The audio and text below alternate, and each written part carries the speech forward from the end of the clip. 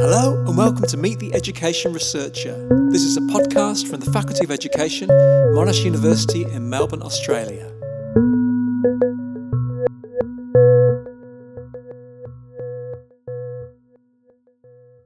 My name is Neil Selwyn, and in this podcast we're going to be asking 3 Monash University academics to clear up some persistent myths about education.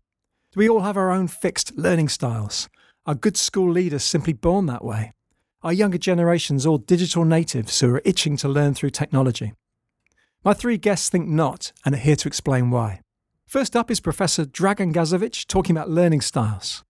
Now, it's long been popular to talk about someone being a visual learner or having a kinesthetic learning style. But as Dragan argues, this is all plausible, but perhaps not completely accurate.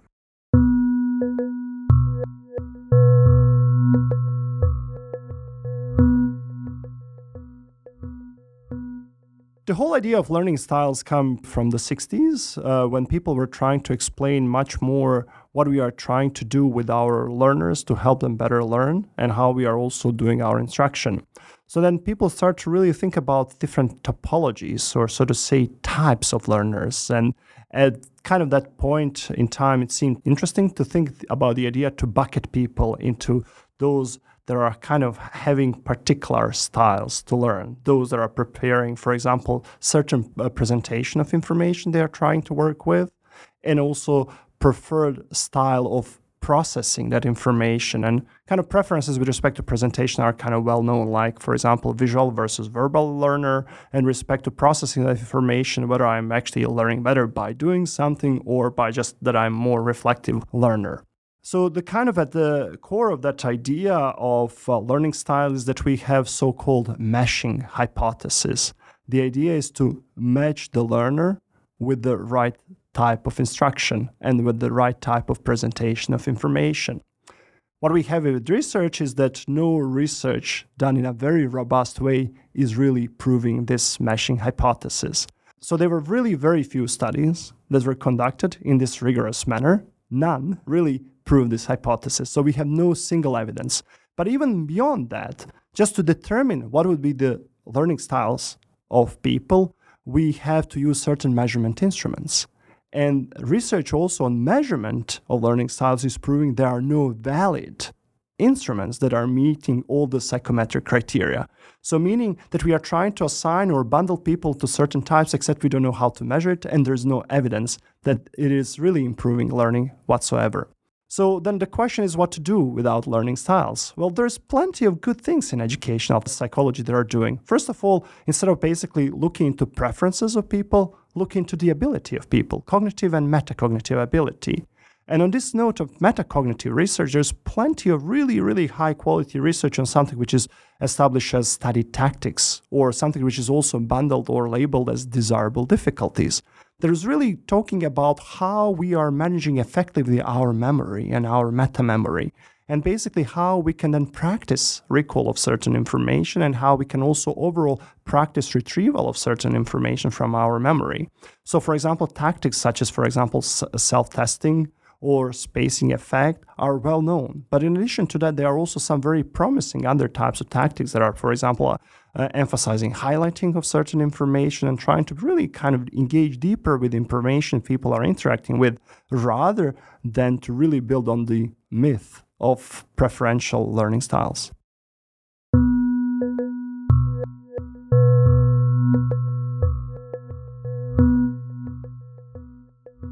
Next, let's hear from Dr. Amanda Heffernan, a Monash academic whose work focuses on educational leadership. Now, one of the recurring myths around school leadership is the belief that good leaders are simply born that way. This is the assumption that you can't teach someone to be a good school principal. Instead, leadership is an innate quality. But as Amanda explains, behind every school leader is a great deal of support from others. So I don't really know where it originated, but there's this kind of ongoing idea that we have these people that are just born to take on leadership positions, that they can come in, and we have this kind of idea of a heroic leader that doesn't really need any support or training or anything, and they can come in and fix everything. And when we're in a world at the moment where everything needs fixing, these kind of ideas seem to be taken up a lot I don't believe that the work of a school leader, at least, can be done by one person. It's too big for one person. And we know that it's much more effective when people do share that leadership load with other people, not just because it's more manageable for them, but because other people will bring a diversity of ideas and experiences to the sorts of decisions that are happening every day in schools as well. We see these people in popular culture. We see people like Steve Jobs being held up as being this incredible person that came in and had all these great ideas. And so it's something that I suppose we feel like we want to see, or we would love to be led by someone who is this amazing, charismatic, heroic leader. I think it's a real issue because the idea that you have to be a born leader can potentially put people off that don't necessarily have that kind of particular approach to leadership or way of seeing the world. When we have an increasingly diverse community and student body and even staff, we're still seeing that the majority of leaders are white middle-class people, often men, and so it's dangerous to sort of have that as our image of leadership when we need to be able to consider a much more diverse range of people who could take on those roles.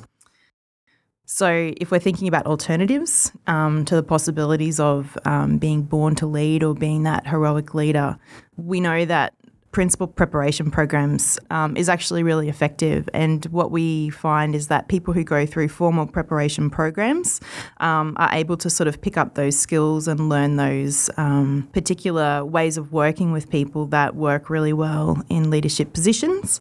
And that they can learn the art of leadership, really. So a lot of those preparation programs, they're giving people a bigger picture of what it means to be a leader in a school and what it means to work with people and to build other people up and I guess develop other leaders along with them, which again goes against this idea that there's just a couple of people that you can kind of pick out that can just do the job instantly. So people who have been more formally prepared will stay in the job for longer. They'll be more satisfied in the job, which then has really important flow-on effects for their schools and their school community and the people that they work with as well, because longevity in leadership in schools in particular is a really important thing that we're coming to understand needs to be a bigger focus of a lot of the work of school systems.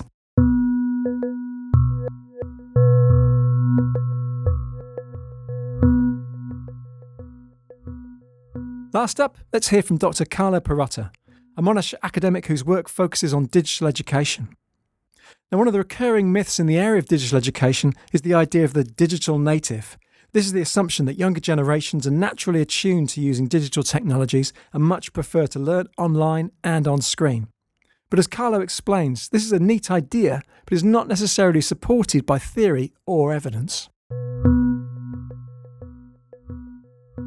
The digital natives idea is a stubborn label that does not want to die. The idea of digital natives, is mostly credited to Mark Prensky, a public speaker and a thinker who wrote an article in 2001 introducing this distinction between digital natives and digital immigrants.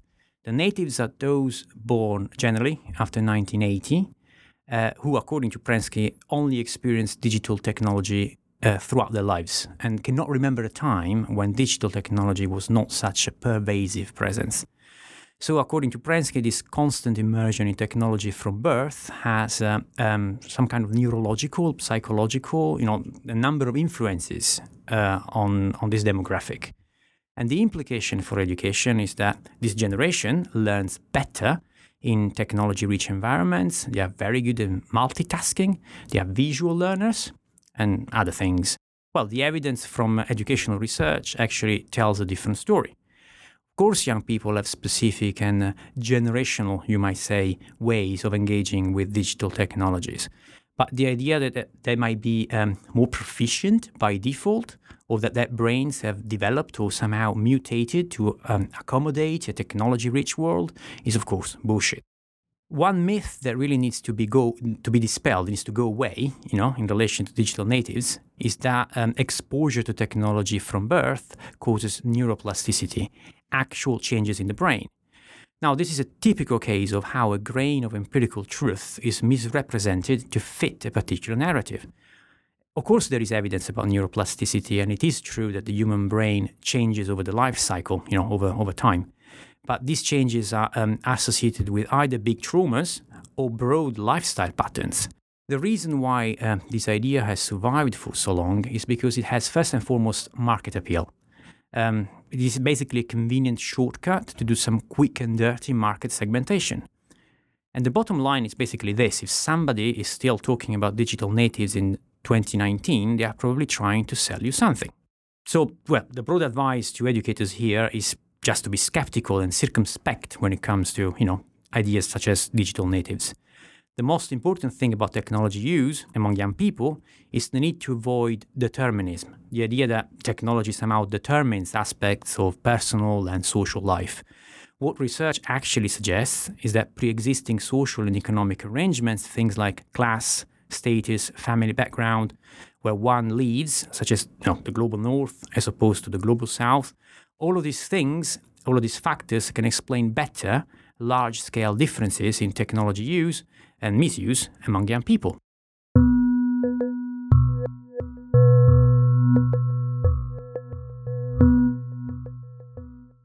So there we have it. It seems that some assumptions about education might be simply too good to be true.